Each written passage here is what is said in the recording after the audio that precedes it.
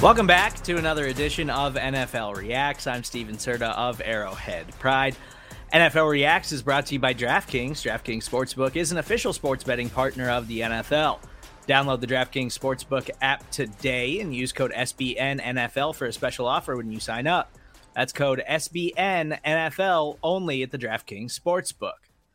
I started last week's show saying it was the best football weekend of the year, and that might have been the greatest football weekend we've ever seen. So let's hope championship weekend is just as epic on Sunday. I'm not sure if my heart could handle another Chiefs and Bills kind of game, so I'm hoping the Kansas City Chiefs just take care of business against the Cincinnati Bengals this week, and of course the San Francisco 49ers and the Los Angeles Rams. The rubber match, well, I guess it's not really a rubber match. The Niners swept the regular season series, but it's the third matchup between those two teams, and we'll see how Sean McVay fares this time against Kyle Shanahan. But I need to welcome in Justice Mosqueda of Acme Packing Co. Kate is out this week, so it's just me and Justice. We're going to go through these championship games and talk about some of our favorite betting angles, fantasy angles, and stuff like that. But before we do, I want to get into some of the head coaching headlines across the NFL, because there's going to be some drastic impact based on the head coaches and where they land with some of these young teams, especially for fantasy gambling purposes, the way you look at these things for the foreseeable future. So, Justice, I want to start with the Chicago Bears. They hire Colts defensive coordinator Matt Eberflus. I think that's how you say it. I feel like every time I say his name, I change it a little bit. Like I pronounce it a little differently. Tweak. Just a little tweak. Yeah, it changes every time I say it. They also hired Chiefs Director of Player Personnel Ryan Poles as their new GM. Ryan Poles sounds like he's going to be a great general manager. Chicago, they're still trying to build that thing around Justin Fields. They definitely need an infusion of talent on that roster. And Ryan Poles seems like he's going to be a guy who can really get that thing done. Now, we'll see how this thing plays out with hiring a defensive head coach. I don't know where you stand on this, Justice. For me, in the modern day NFL, I think hiring offensive-minded head coaches is the way I would tend to lean more often. But it really comes down to, when you're looking for a head coach, you need a guy who can basically just be like a CEO, be a manager, be a guy who is good at putting a strong staff in place and then managing people and kind of directing your staff. Like some of the best head coaches in the NFL, that's how they are. Harbaugh in Baltimore, I think, is exceptional at that, at putting a great staff together and managing his team and the expectations of their franchise. So Matt Eberflus, see, I think I changed it again, from the Indianapolis Colts. By all accounts, he seems like he could be that guy, even though he's a defensive-minded head coach, and you've got what you hope is a young franchise quarterback in Justin Fields. Now we have to see what they do with the offensive coordinator position, because I think that's going to be really important for a player like him moving forward. Yeah, I looked up the pronunciation guide. It looks like it's Eberflus. Eberflus, not Eberflus. Yeah, so let's just go down kind of his resume a little bit. So he played at Toledo, ended up getting his first start at Toledo, then with Nick Saban. People forget, Nick Saban did have, a march up before he ended up at LSU, winning that championship the first time. He ended up leaving Toledo with Gary Pinkel, who ended up becoming the head coach of Missouri and was a coach there at Toledo. So he was a defensive coordinator from 2001 to 2008 there. Developed some NFL guys, like you guys remember, like Sean Witherspoon and stuff like that. Like those guys came from under his watch. Ended up in the league for about, a decade before being promoted to a defensive coordinator with the Colts. And that whole situation was weird, right? Because he was part of that staff that was hired under the presumption that Josh McDaniels was going to be the head coach, right? And they all got paid. And then the whole decision came with like, all right, Frank Reich's here. Like, what do we do? Do we fire all these guys and they still get paid? And Frank Reich, gets to name his own staff, or do they stick around? He ended up being one of the guys who stuck around. I think the Colts have done a pretty good job. I mean, especially you talk about his kind of position of expertise. It's been linebacker. And you look at like what guys like, Darius Leonard have looked like under his watch. And it's like, yeah, I mean, this guy seemingly has done a pretty good job. So him being hired as the Chicago Bears head coach is still kind of interesting to me. I mean, to your point, you would think that they would go after an offensive guy just because, you want stability there for a young quarterback. I mean, how many times have we seen guys like, I mean, this is an extreme example, but a guy like Jason Campbell, right?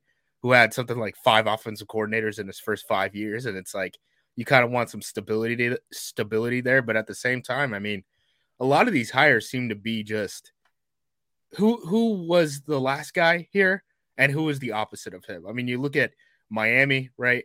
They're finalists. They got 3 guys. They're all offensive guys after Brian Flores.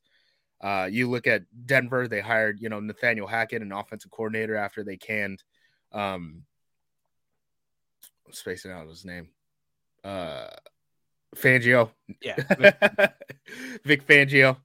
So yeah, I mean, it's interesting, but it just makes the offensive coordinator hire so much more important there. And we've seen some finalists, pop up. Luke Getsy is the one that actually like really surprised me, because you would think Nathaniel Hackett's leaving Green Bay. The Packers already said that they wanted to promote in-house. They have 2 guys, Adam Stenovich, the offensive line coach, who's a run game coordinator, and then Luke Getsy, who's a quarterback's coach and passing game coordinator. You would think one of them gets promoted to that offensive coordinator's position if, LaFleur's words are true. And Getsy already took an interview with the Carolina Panthers when their offensive coordinator search, went far and wide. They had like 20 guys interviewed for that gig. He wasn't a finalist for it. Who knows if that was a him decision or a Panthers decision. But if they're able to land Getsy, that'd be a pretty big deal, because Getsy, I think, is kind of the guy who brings in all the RPO stuff. Like, you look at what LaFleur's background doesn't really have RPO. You look at Hackett's, prior experience, are not RPO heavy. And Getsy is the guy who comes from that Joe Moorhead tree, who, he was just the offensive coordinator at Oregon, but, he had been at Penn State. He had been at, the FCS level. He had been at Mississippi State for a couple seasons. He's now at Akron now, which is his alma mater. And Getsy was actually considered to be a head coaching candidate there at Akron before, Moorhead took that gig.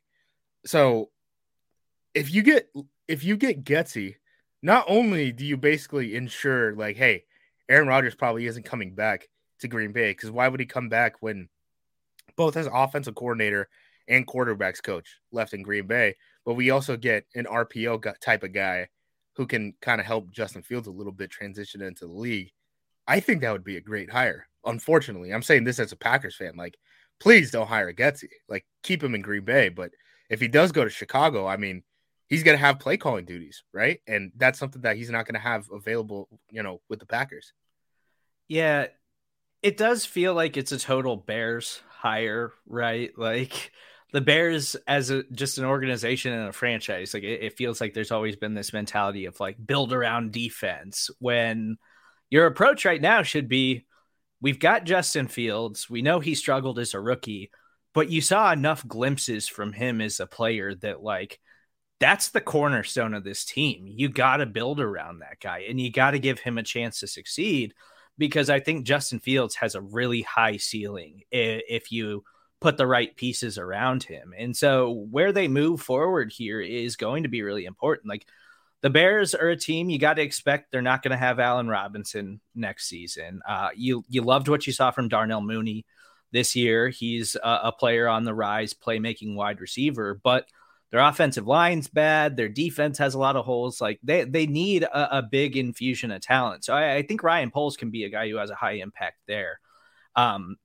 But yeah, the offensive coordinator hire here is going to be really important for a player like him and his development. And I want to see Justin Fields succeed, because I think Justin Fields has a chance to be a really special quarterback if he gets that opportunity to do so.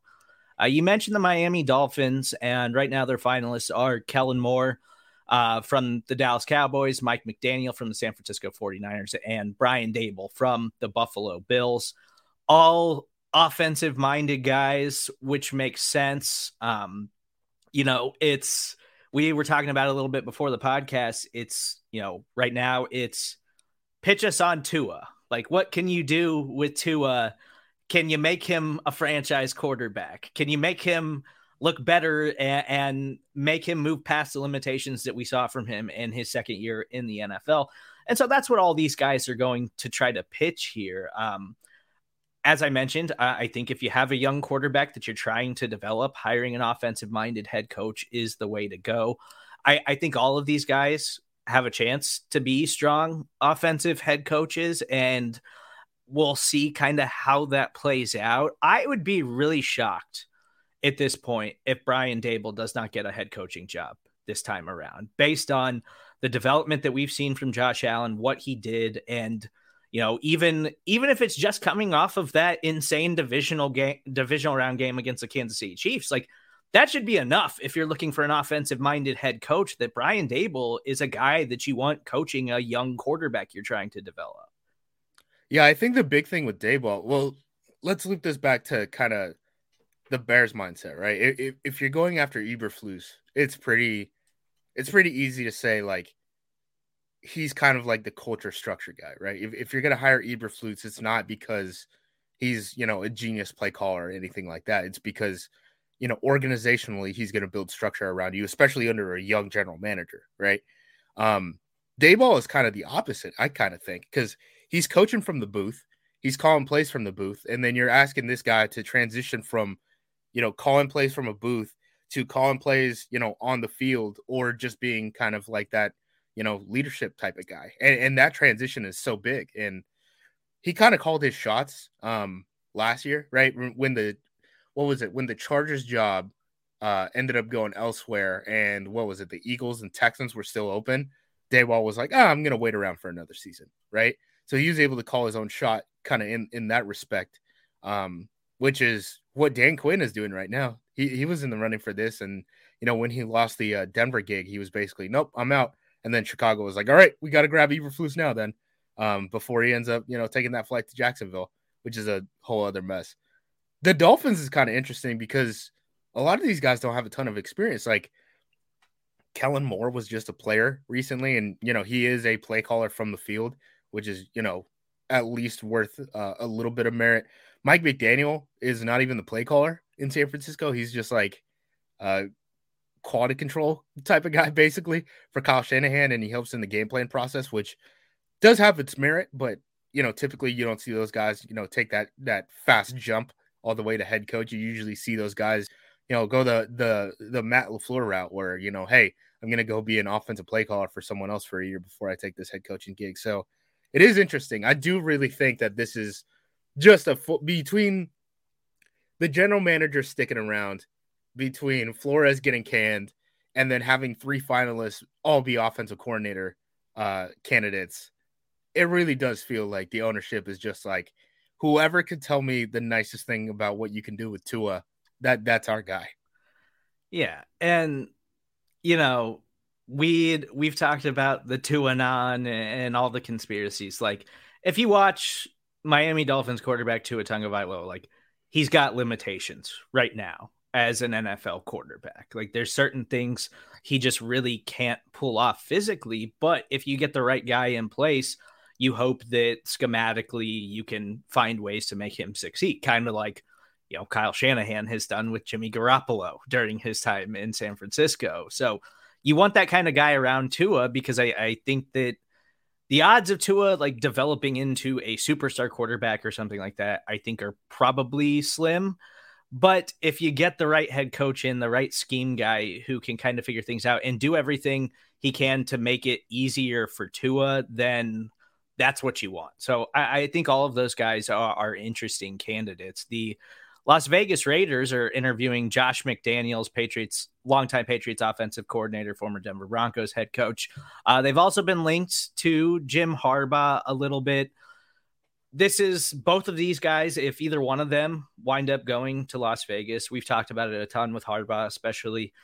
It's a Raiders kind of hire. It's a swing for the fences, another, John Gruden type of hire.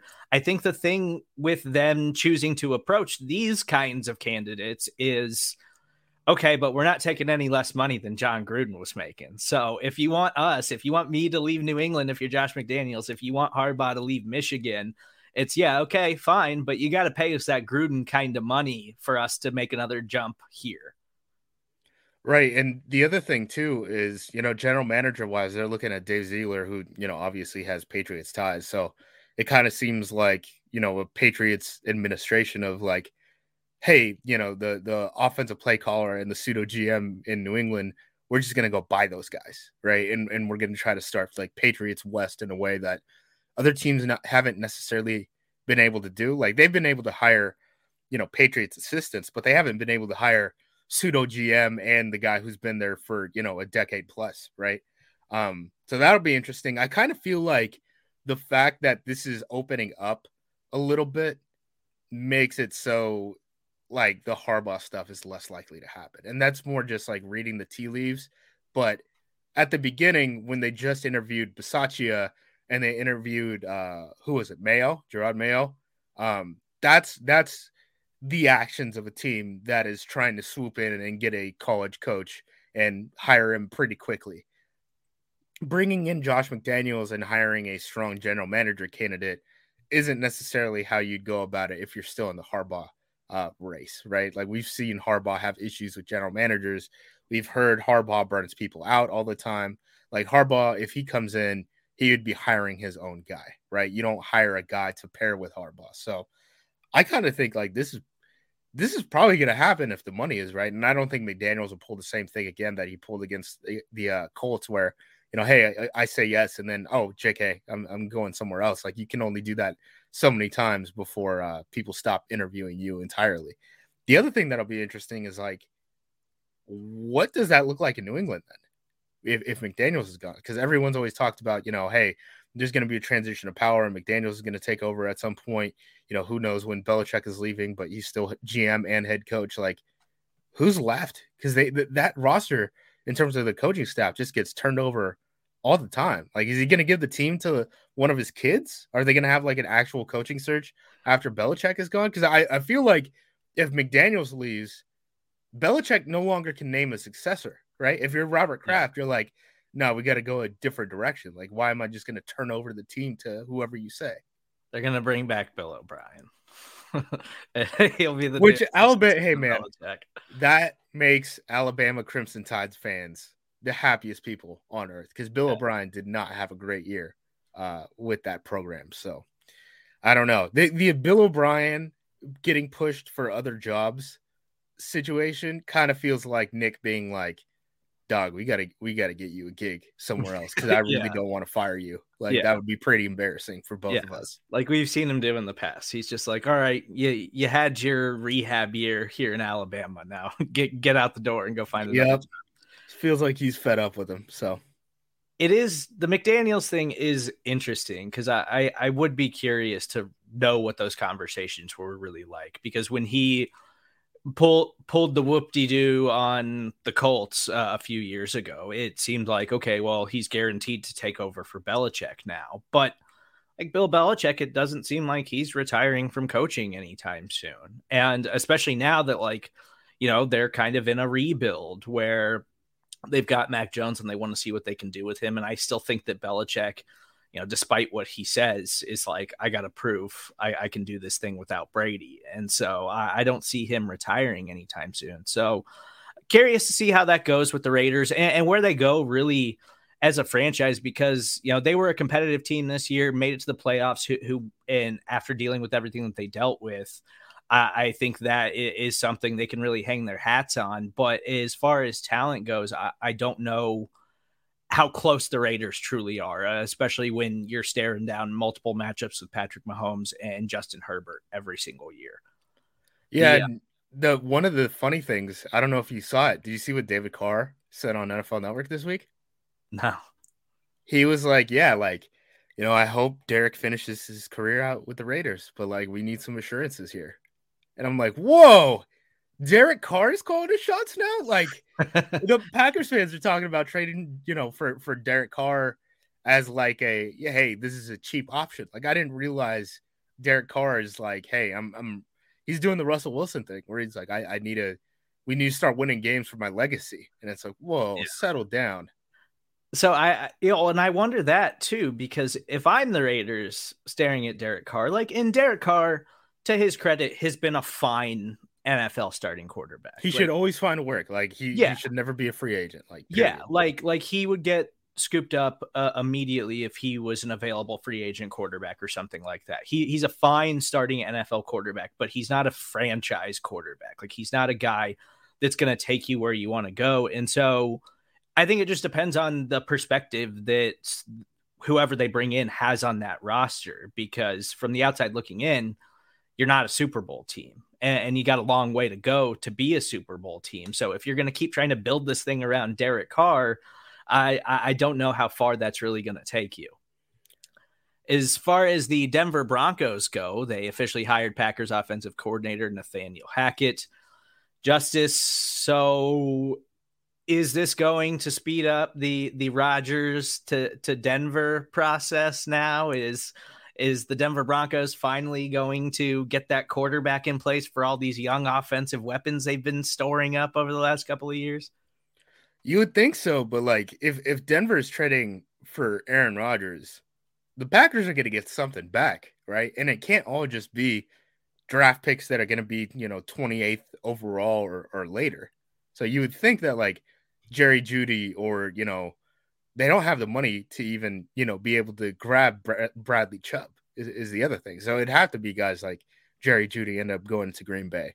It'll be interesting. I mean, Marquez Valdes-Scantling, who's an outgoing free agent too, tweeted support for Nathaniel Hackett on the way out. It'll be interesting to see if they really do try to go after the Rodgers, Davante Adams, MVS, type of combination, because you would think that would be a lot of picks, right? I mean, look at what Stafford got.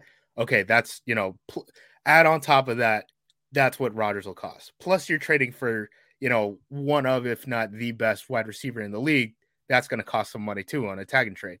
So I don't know. I would think that it's too hard to add Rodgers and Adams on a single team just because of the cost that it would take to acquire them. Plus Green Bay is a very they hardballed Davante Adams. They still haven't given him a contract. They've seen what he's done the past couple seasons, and they still haven't given him the damn money. So of course, yeah, they're going to play hardball. That's what they do. They basically forced Brett Favre to spend a year with the New York Jets, grumpily playing for them before he could end up playing with the Vikings. He wanted to play with the Vikings or he wanted to play with the Bucks because they had the Packers on the schedule, and the Packers were like, we'll send you anywhere but someone who's going to play us immediately. So yeah, they're going to play hardball. Hackett, as far as a hire, I don't know. It's going to be interesting because he wasn't a play caller really in Green Bay. He was in Jacksonville prior. Seems like a great guy, but again, being that structure guy, I feel is totally different than being a play caller. And he's a couple years removed from that. The thing that I will say, if he does bring you Aaron Rodgers as a recruiting pitch, that's worth the hire in and of itself. And the fact that it seems like they were having a negotiation with him late on Wednesday. He never even took that flight when he was supposed to be scheduled to have a second interview with the Jacksonville Jaguars on Thursday. Something must have changed, at least in terms of the recruiting and, all of that.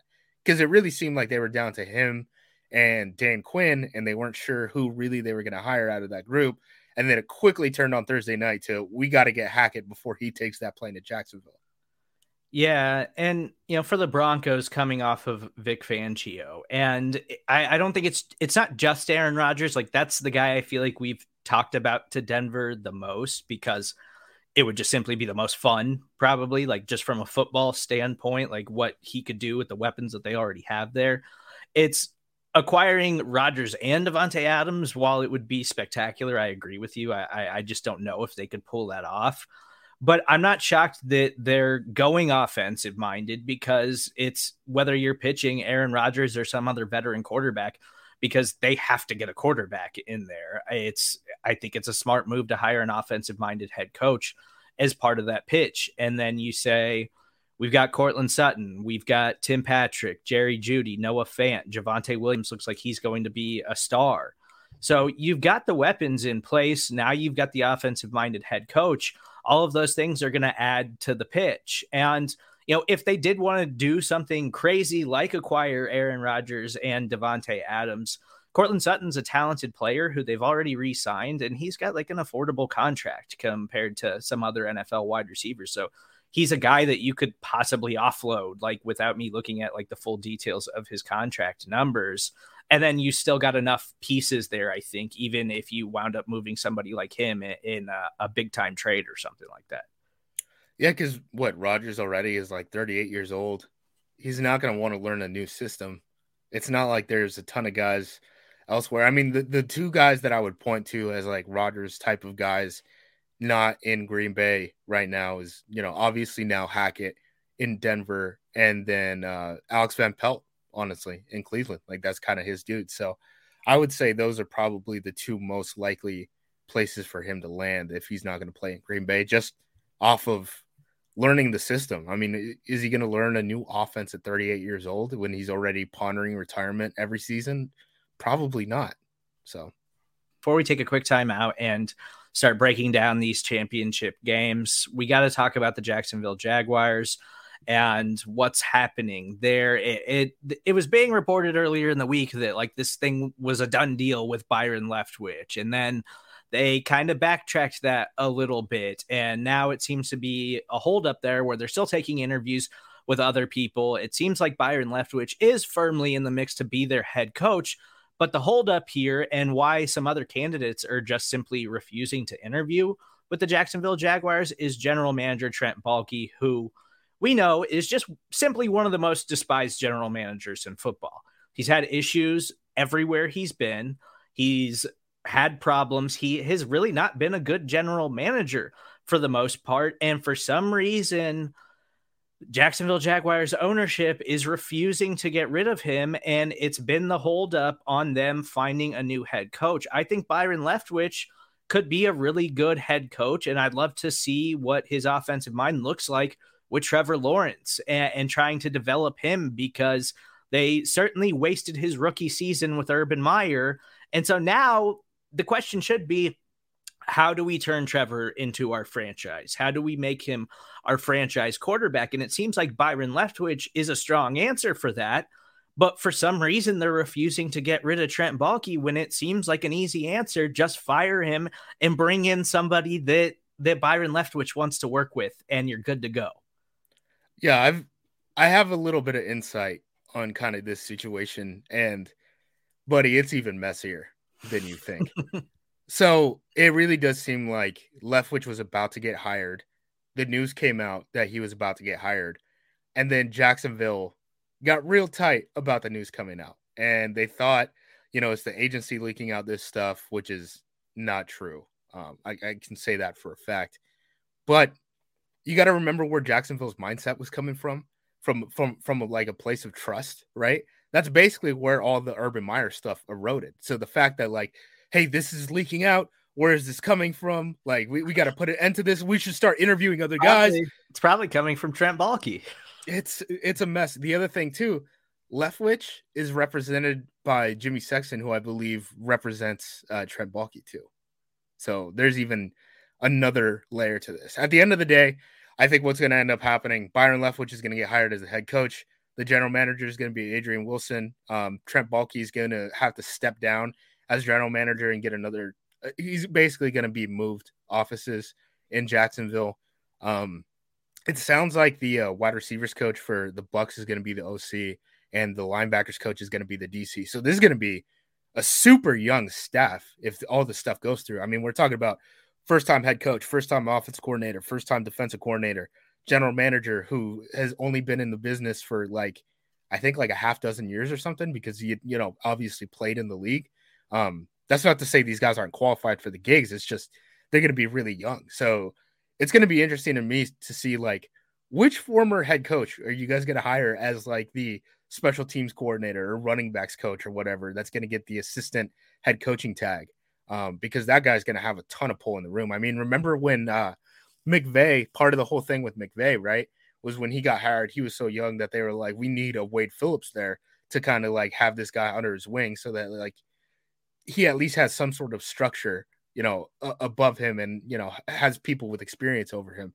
I think Byron's probably going to need that at some point because there's just going to be so much youth in this staff. The other thing too is Antonio Brown. If you hire Tampa Bay's wide receiver coach as your offensive coordinator, and you hear how Antonio Brown talks about Byron Leftwich and how Byron Leftwich is very much a player's coach and is like, hey, how do we hit these incentives and stuff like that?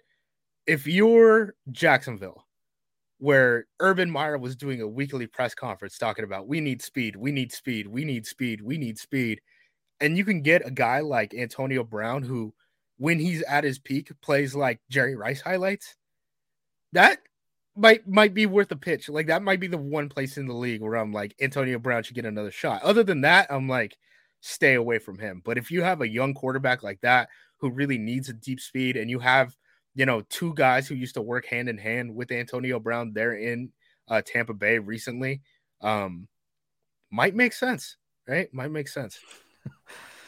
I mean, I don't know. I don't know. After coming off of Urban Meyer, I don't know if you really want to bring in Antonio Brown and just deal with the headache that he can be as a player. And I love Antonio Brown as a player, but man, if it couldn't work in Tampa with Tom Brady and trying to win rings, I just don't know where it's going to work for him. But as far as the whole I don't need mental health, I have mental wealth thing is like, oh, I don't know about that one. Yeah. The other thing too, speaking about Baalke, to kind of loop this stuff back to each other, Baalke has always tried to cut corners in terms of player personnel and adding guys, and he's obviously still going to work in pro personnel stuff. That the news just came out a couple weeks or this past week with the Ben Roethlisberger retirement, that when one of Ben Roethlisberger's sexual assault allegations happened, he immediately tried to trade for him when he was a GM of the 49ers. And it's like, yo, he tried to do like the Deshaun Watson thing before Deshaun Watson. Like, guys, you can't, it's a terrible look for the league if you try to trade for guys on a discount because of legal issues. Like, the commissioner has to step in at some point on stuff like that. He's like, let me get this dollar trade for Ben Roethlisberger before this controversy comes out. Jeez. That's unreal. Yeah, it's, as far as Jacksonville goes, if you're a dynasty fantasy owner of Trevor Lawrence or something like that, I'm still holding out hope for Trevor. They just got to get this thing figured out in Jacksonville. He's got too much potential as a player, and we didn't always see enough glimpses of it with him as a rookie. But man, you'd have to really dig to find a worse situation than they put him in as a rookie starting quarterback. But let's take a quick timeout. When we get back, we will break down both of these championship games, start looking at some of our favorite plays of the week, and Justice will, of course, have his favorite bets of the week when we get to our pick 3. That's coming up next on NFL Reacts. Y'all better get ready to roll, man. So y'all put the kids to bed. I'm betting one more. Over, under. I'm betting on myself. Across the board. Welcome back into NFL Reacts. I'm Steven Serta of Arrowhead Pride, joined by Justice Mosqueda of Acme Packing Co. Championship weekend is here. Let's start with the Cincinnati Bengals and the Kansas City Chiefs. Of course, it's a rematch of their Week 17 contest where the Bengals defeated the Chiefs 34-31. That was a weird game, and I've been talking about it all week at Arrowhead Pride. Ja'Marr Chase went 266 yards, 3 touchdowns, went absolutely nuts. And the Chiefs defense is coming off of a performance where they gave up 200 yards and 4 touchdowns to Gabriel Davis. So it seems like a smash spot for Ja'Marr Chase, but I think some of the success that you saw last week against this Chiefs defense with Gabriel Davis had to do with the fact that they went into that game saying, we got to take out Diggs. We got to slow down Stephon Diggs. And so you saw a lot of like double coverage, bracket coverage on Stephon Diggs. And Gabriel Davis was just flying down the football field wide open. So I'd be a little cautious if I'm attacking the Cincinnati Bengals offense, thinking they're going to have that kind of performance. And Joe Burrow went nuts too. He had like 446 yards against this Chiefs defense. But I'm a little cautious on Ja'Marr Chase this time around because Spags is going to come into this football game for the Kansas City Chiefs and say, that's the one dude who can't beat us. If everybody else beats us, we'll live with that. Like we lived with Gabriel Davis going absolutely nuts against us last week. Ja'Marr Chase cannot be the reason that we lose this football game. My one big question, what's Matthew looking like right now in terms of his health? Because that was the one he went down early in that game, and it was like, ooh, that one could be something that could, cost him a Super Bowl at some point. So he was a full participant in practice yesterday. He has not officially cleared the NFL's concussion protocol, but it's trending in the right direction. And Spags actually said that this week. He said, like, our entire game plan was kind of built around what we were going to do with Tyron last week against the Bills. He only played 7 snaps and left the game with the concussion. So he was like, we just had to throw the whole thing out the window and adjust on the fly. That's tough. And I bet he'll play. I mean, Joey Bosa played last week. Yeah, Joey Bosa flew out on a Thursday after getting a concussion on a Sunday. And they haven't had Rashad Fenton yet in the playoffs, who's been a very solid cornerback for them this season. He's been practicing this week, so he's trending in the right direction for the Chiefs defense as well. What's going to be interesting to me is when Burrow's an empty, because we know how much they like that stuff. That was kind of his calling card at LSU anyway, is that when you get him to the situation where he could just look at a coverage pre-snap, say, hey, I could just pick a side and then just deliver a ball to, one of my great athletes. That's kind of where he thrives the most. It's going to be interesting to see what Spags does, because if they go into empty, you can only disguise stuff so much. And that's really kind of what Spags' calling card is that his players aren't necessarily the best players, but like he's going to do some psychotic stuff that you rarely see on a down-to-down basis in the league. So I think the empty stuff is going to be interesting. The big question for me is just like, how long can that right side of that Bengals offensive line survive? I mean, we saw some bad right sides of offensive lines these past couple of weeks in the playoffs, and seeing how kind of thin the offensive line depth is in the league. And I think the Bengals right guard, right tackle combo might be the worst offensive line combo left in the playoffs. I mean, I know San Francisco got beat up pretty bad by Rashawn Gary, but Tom Compton doesn't usually have those games. This has been a week-to-week issue with the Bengals, and if a guy like Melvin Ingram gets on his horse, like I could see Melvin Ingram getting like 3 sacks. Like that wouldn't shock me. Yeah, and so as far as the Chiefs pass rush goes, like they have to put pressure on Burrow. In week 17, they sacked him 4 times, and I think we talked about it this week on NFL University. Is the thing with Burrow is like he's going to eat sacks. His offensive line's not good, so it's on them, but sometimes it's on him too. But the thing with him is that like he'll eat them and then he'll come back the next play like you didn't even touch him. Like he's not one of these quarterbacks who folds when you're getting in his face all day. He's going to continue to try to attack because that's just his mindset.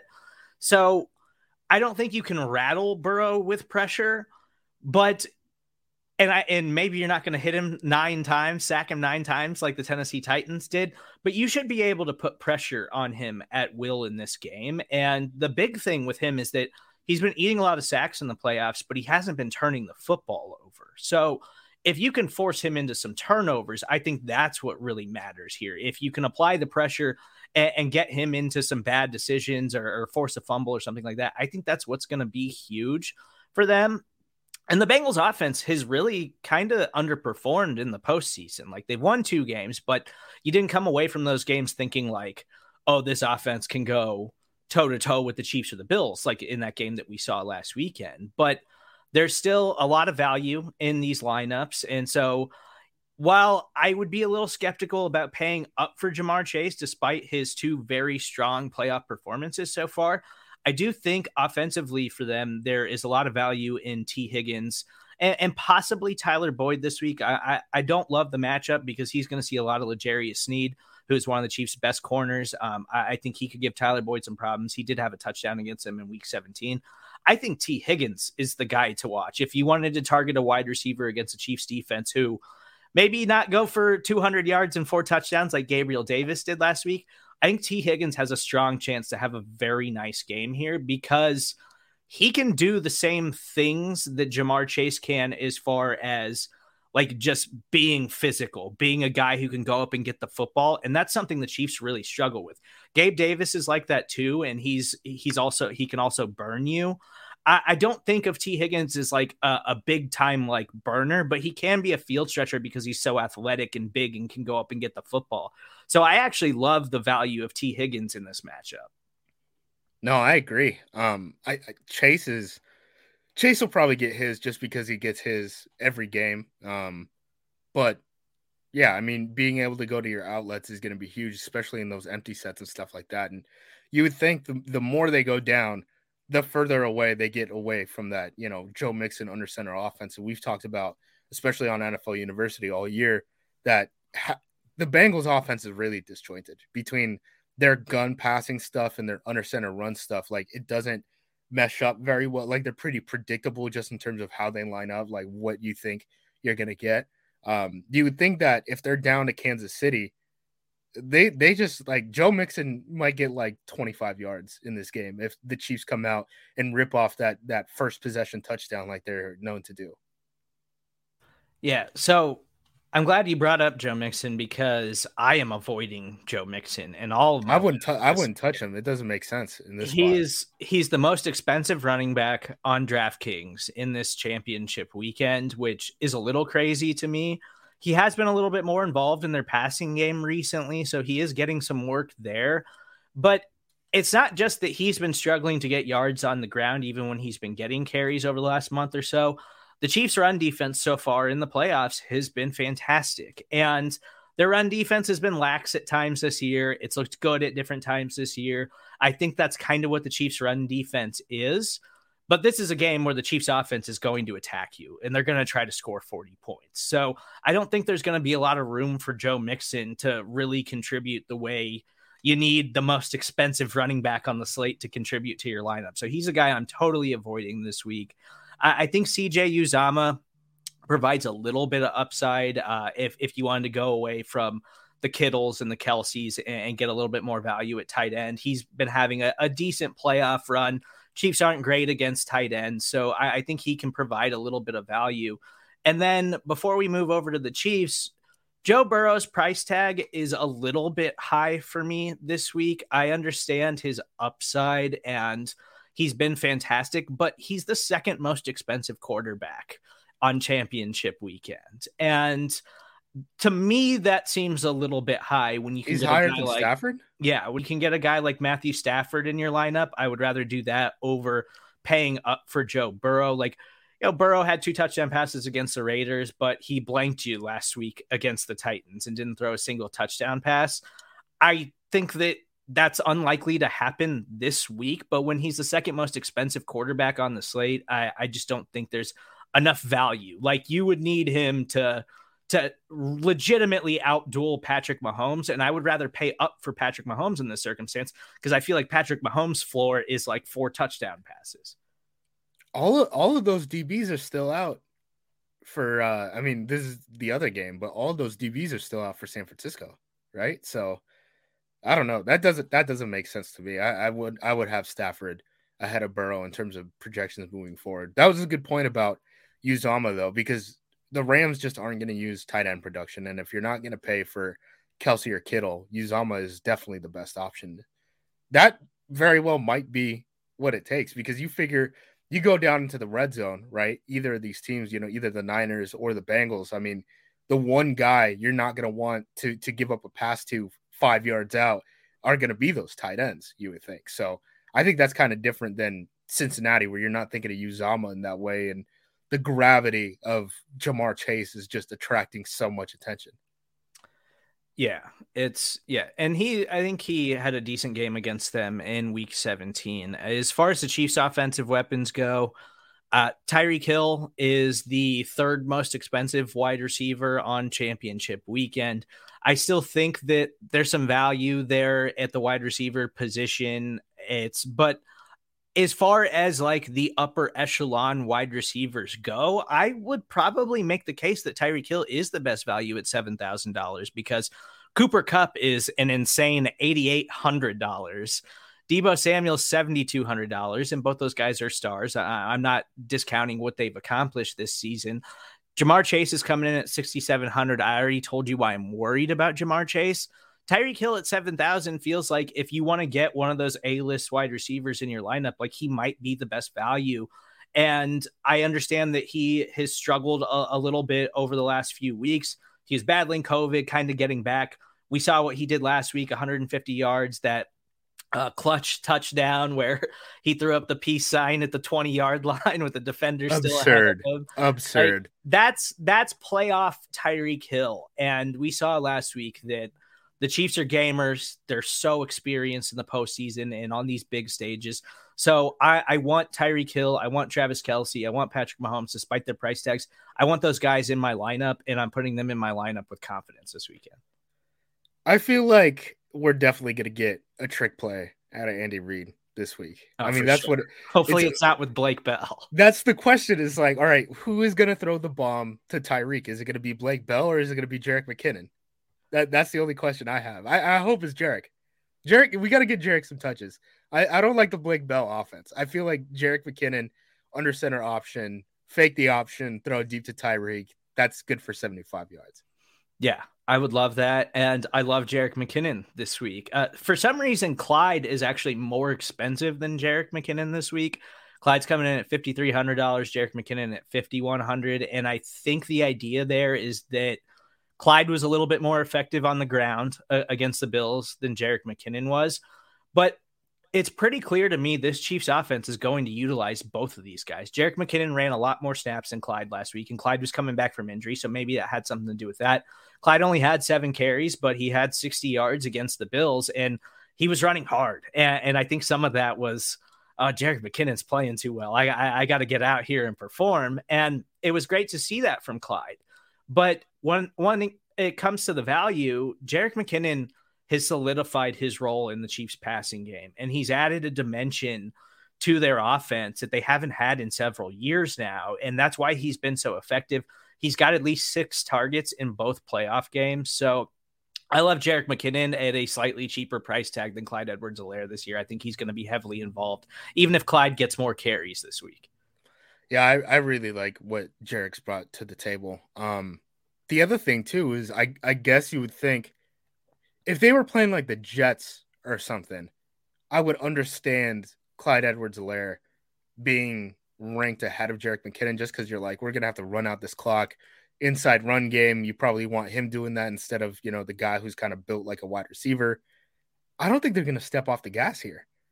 So if they're not stepping off the gas, I don't understand why McKinnon isn't the best option out of the gun. I know they're going to split reps and stuff like that, but I just don't understand why McKinnon's usage would go down at all, Yeah, he's just simply been too good. And he's helped make, we talked about Patrick Mahomes, and he had that incredible game against the Bills, and he didn't have a single throw of 20 air yards or more, which is absolutely insane for Patrick Mahomes. Part of that, and the reason this offense has all of a sudden come to life this way, is because of what Jerick McKinnon's added in the screen game, and Andy Reid finally being able to dial up those things that he's been so good at for so long. As far as the other Chiefs discount pass catchers go, they're all kind of in similar territories. Byron Pringle's coming in at $4,300. Mecole Hardman's at $4,000. Demarcus Robinson, $3,800. We've seen all these guys have their moments over the last few weeks. Mecole Hardman finally being utilized a little bit more, and getting those opportunities is just, hey, you're super explosive, just go make an explosive play, as opposed to just trying to use him as an outside wide receiver, because that's just not really his game. But I think if I'm going to go discount Chiefs wide receiver, I think Byron Pringle is the guy that I want to target. He's got 3 touchdowns in the postseason. He's kind of solidified himself as that secondary wide receiver option outside of Tyreek Hill. And Patrick Mahomes keeps targeting him in the red zone. So at only $4,300, I think Byron Pringle is a great value if you wanted to go that way in your lineups this weekend. I would have picked Hardman just because I like shiny things. I'm like a crow, right? I'm just like, oh, shiny, like it. Hardman, this is where it becomes really tough, right? We're talking about this offense in its entirety. Once you get the speed of McKinnon, Hardman, Hill, and then Kelce in at tight end, holy crap, man. There's only so many matchups that we can handle in terms of speed. Like, once Mahomes gets out of structure and it turns into a scramble drill, of course someone's going to get open, right? Yeah. And it's impossible to cover all of those guys for more than a few seconds, as we've seen so far in the playoffs. So I think the Chiefs are going to be able to score this weekend. I think you can look forward to a lot of fantasy points from this offense in your lineups. As far as the NFC title game goes, the San Francisco 49ers taking on the Los Angeles Rams. It shouldn't be a shock to anybody. Jimmy Garoppolo is coming in as the cheapest starting quarterback on Sunday's slate at $5,400. Justice, is there any circumstance in which you'd be like, I'll take a chance on Jimmy G this weekend, based on the fact that he has yet to throw a postseason touchdown, but somehow San Francisco has won 2 playoff games? In his playoff career, it's something like four postseason wins, 2 touchdowns or something like that. No. I'm not taking a shot on Jimmy G. I know, one of his injuries got dropped on the injury report this week. I still don't trust him. I mean, he's 16 of 29, not including his sacks, the last 6 quarters for 170 yards. I mean, he's basically averaging 5 yards per attempt, 0 touchdowns, 2 picks, and that's not including his sacks. They're not in this game if it's not for a long snapper having a punt blocked, like, period. So, no, I'm not taking Jimmy at all. Any circumstances, I don't buy it. I don't buy it for 1 second. So, I agree. I don't think under any circumstance, like, you don't need to get that cute this week. Like, as I already mentioned, Matthew Stafford's a pretty good value in your lineup. You don't need to get cute saying, let me reach here and go with Jimmy G to try to get these other playmakers in my lineup. I think Matthew Stafford is cheap enough that he's a great value to get into your lineup. You can still get some of these other major building blocks. I already told you Deebo Samuel's the second most expensive wide receiver. As far as the Niners pass catchers go, I'm curious to get your thoughts on this, because we already mentioned how much Jimmy G struggled. He was not good last week against the Green Bay Packers as a passer. And Deebo Samuel is still as safe an option as you're going to be able to find because of the way they utilize him in the rushing game and the passing game. So if you want to spend up for Deebo, I think that's totally fine. I'm real worried about George Kittle and Brandon Ayuk. Brandon Ayuk was totally blanked last week because they just simply couldn't pass the football. And George Kittle bounced back a little bit, but now we've seen 2 postseason games where they're not using Kittle as much in the passing game as you want them to for him to be such an elite tight end option. Now, Kittle did have a really bad drop last week that probably could have gone for 30 plus yards if he hangs on to the football, and his stat line winds up looking quite a bit different. But just based on the fact that Jimmy G is hurt and it just seems like they don't even want to throw the football with him, I'm having a hard time convincing myself to put George Kittle and Brandon Ayuk or even like a Jawan Jennings in my lineups this week. No, I agree with you. I mean, I'm real worried for Ayuk. I think Kittle, at least, big body down low in the red zone, you could feed him the ball a little bit. But if it comes down to Kelsey or Kittle being roughly around the same price, I mean, I think it's a no-brainer. You go with Kelsey in that situation just because of the quarterback. Deebo, I feel like, is going to eat. I mean, he had an uncharacteristically unproductive game against Green Bay. I think they did a lot of things to kind of try to take him out of the game. But when they needed him to make a play, he made a play. At the end of the game when they're trying to close it out, they used him. On 3rd and long, we've seen it 2 games in a row where he converts 3rd and long situations off of like end arounds and stuff. That's interesting to me. The other thing about this Niners offense just in general, and this doesn't have to do with fantasy, like we're using Trent Williams in motion as a tight end offense and short yardage. That's disgusting. How do we allow this? They've done it in back-to-back playoff games. Seems unfair that you would be able to use the best offensive lineman in football in motion as like a wing tight end. Even Kyle Shanahan said this week, like, I couldn't believe it was legal, to be honest with you, but we're allowed to do it. So we're going to keep doing it. It doesn't seem like it should be fair. As far as the Niners rushing attack goes, Elijah Mitchell, just to put it into perspective how absurd it is that Joe Mixon is the most expensive running back this weekend.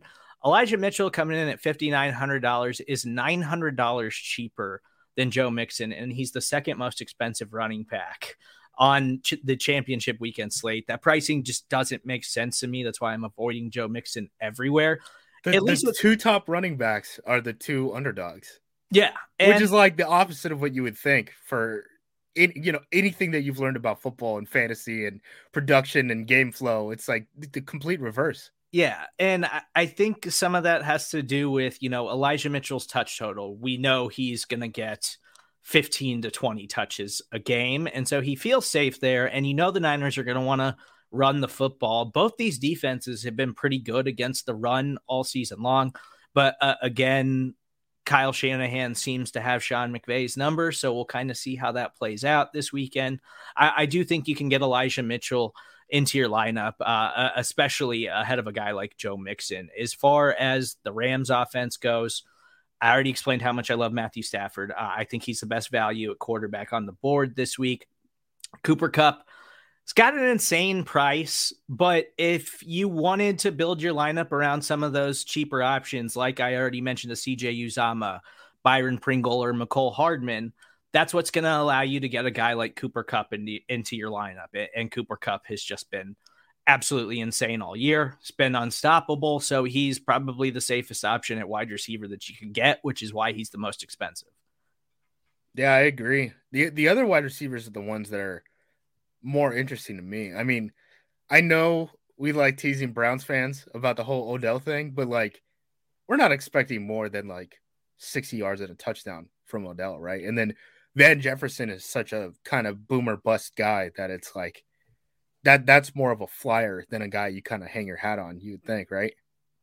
Yeah, I like Van Jefferson's talent, but midway through the season, it seemed like we were kind of getting some consistency and like a safe floor from him in the passing game.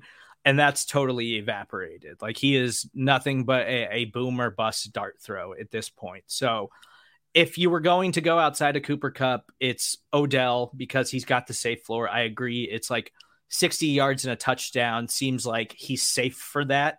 And that's basically been what he's provided to this offense and consistency. And Odell looks really good too, by the way. So I've been really impressed with him so far during the playoffs, and he's been making plays. So I think Odell is a really good value. Van Jefferson is just simply a dart throw. I'm curious how you feel about Cam Akers. So Cam Akers, we already talked about coming back from the Achilles injury, same year, is absolutely insane. Him looking that explosive, absolutely insane. Last week, he totally took the backfield over again. They said, Sony, sorry, thanks for all the hard work. Get out of here. It's Cam's show again. But then he had the fumbles, and the fumbles almost cost you the game against the Tampa Bay Buccaneers.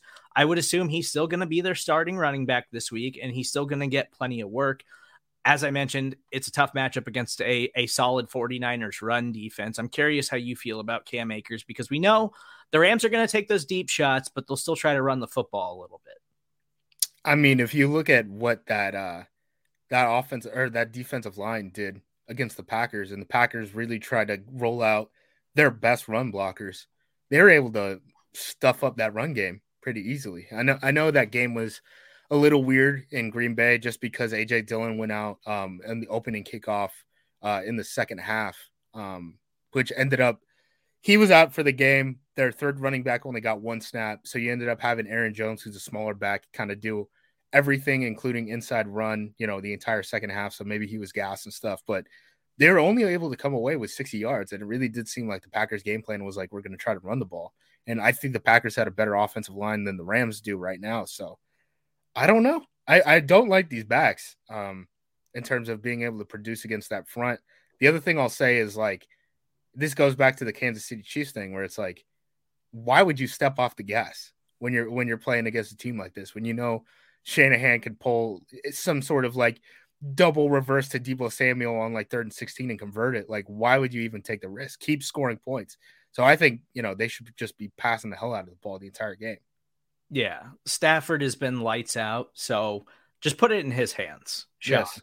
Like, just ride with it, man. Yeah. Put it in his hands. That's what you traded for him for. Like, give him the opportunity to just go get you to another Super Bowl. So that's what I want to see. Cam Akers, I think he's got an opportunity there, but I think there's some better running back values that you can get into your lineup. So let's get into our pick 3 to get you guys set up for your DraftKings lineups and get you our favorite sports bets of the week. Pick me! 3. 1, 2, 3. Pick one. On 3. Pick 3, presented by DraftKings Sportsbook. Pick 3 is brought to you by DraftKings. DraftKings Sportsbook is an official sports betting partner of the NFL. Download the DraftKings Sportsbook app today and use code SBNNFL for a special offer when you sign up. That's code SBNNFL only at the DraftKings Sportsbook. Reminder, we do this each and every week. I give you one quarterback, one running back, and one wide receiver I think you can build your lineup around, try to get the most value so you can get some of those more expensive players in there like a Cooper Kupp.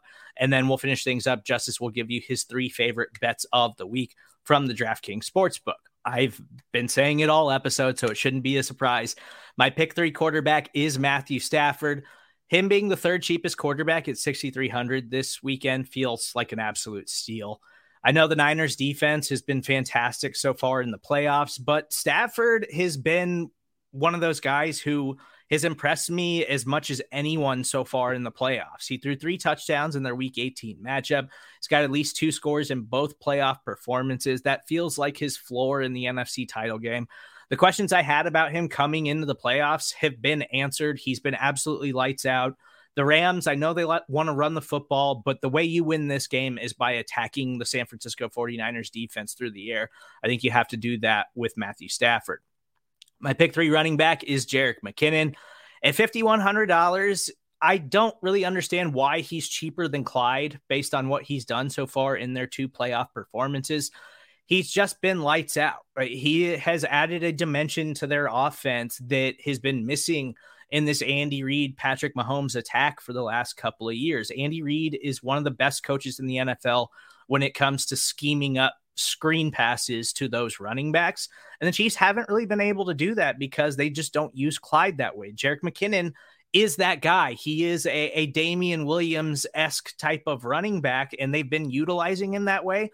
So even though Clyde's more healthy and he's coming off a strong performance, I love the value of Jerick McKinnon being $200 cheaper than Clyde. He's got a safe floor in their passing game, and he is going to have that role moving forward, I think. So he feels totally safe this week. He's got at least 6 targets in both playoff games. I love Jerick McKinnon. I think he's going to stay hot this week against the Cincinnati Bengals. My pick 3 wide receiver is Byron Pringle. It appears the Chiefs finally in the AFC title game have figured out who their number 2 wide receiver is. He's a bargain bin price at only $4,300. He's got 5 touchdowns in his last 5 games, including 3 touchdowns in the playoffs, and Mahomes seems to like targeting him near the goal line. So I think he's the safest Kansas City wide receiver outside of Tyreek Hill and Travis Kelce. So if you want to get parts of the Chiefs lineup, I don't think you can go wrong spending up for Tyreek Hill and Travis Kelce. I think Byron Pringle is the best value that you can get into your lineup. And, you know, he's not going to, in all likelihood, not going to have like 150 yards or anything like that, but he's probably a safe, like 65, 70-yard wide receiver and a touchdown. I really like Byron Pringle. So that is my pick 3 wide receiver. Your pick 3 bets of the week, Justice. Yeah, we're going to have to pick non-spreads, not only because there's only 2 games this week, but because I don't necessarily like one of the lines. We're going to start off San Francisco at the Los Angeles Rams. The Rams are 3.5-point favorites. What am I missing here? The San Francisco 49ers have not looked good. The fact that, you know, their offense didn't score a single point, you know, in that divisional round game is not a good look for them. I think the Rams are just going to outclass the 49ers, frankly. This little Cinderella run, it's midnight. It's midnight, and your carriage is about to turn into a pumpkin, and that pumpkin's name is Jimmy Garoppolo. So I don't buy into it at all. The next game, anytime touchdown to Jamar Chase, -120. I like that. I know you're going to try to double Jamar Chase, all that stuff. The gravity of Chase, I understand, but he's still going to get his to a certain extent. It's not like he hasn't been playing, you know, all these games in the NFL and people have just been ignoring him. I mean, since the Packers game in early October, I feel like every team has shifted to like, this dude is a number 1 wide receiver. This dude is a top 10 wide receiver in the league.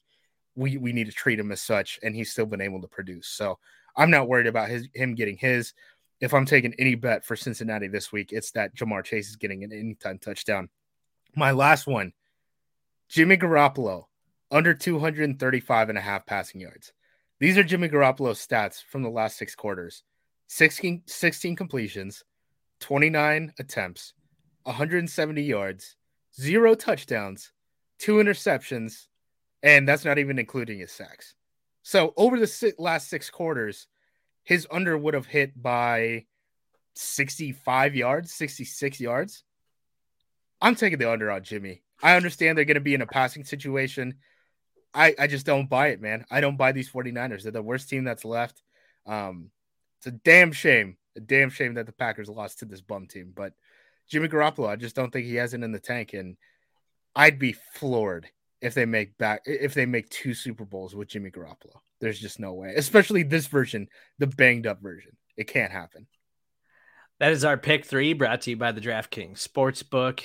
It does feel like if the 49ers have some Trey Lance packages, this is the week to bust them out. Like, they didn't use him a single time against the Packers. They used him in the regular season, not in the postseason. Yeah, it seems like this is the week to bust those things out because you know what Jimmy G's limitations are. So Shanny's just tired of fielding questions about the quarterback, so he's like, no, I'm not even – you don't even get a look at him. You don't even get to look at him. Because if you look at him, you're going to ask.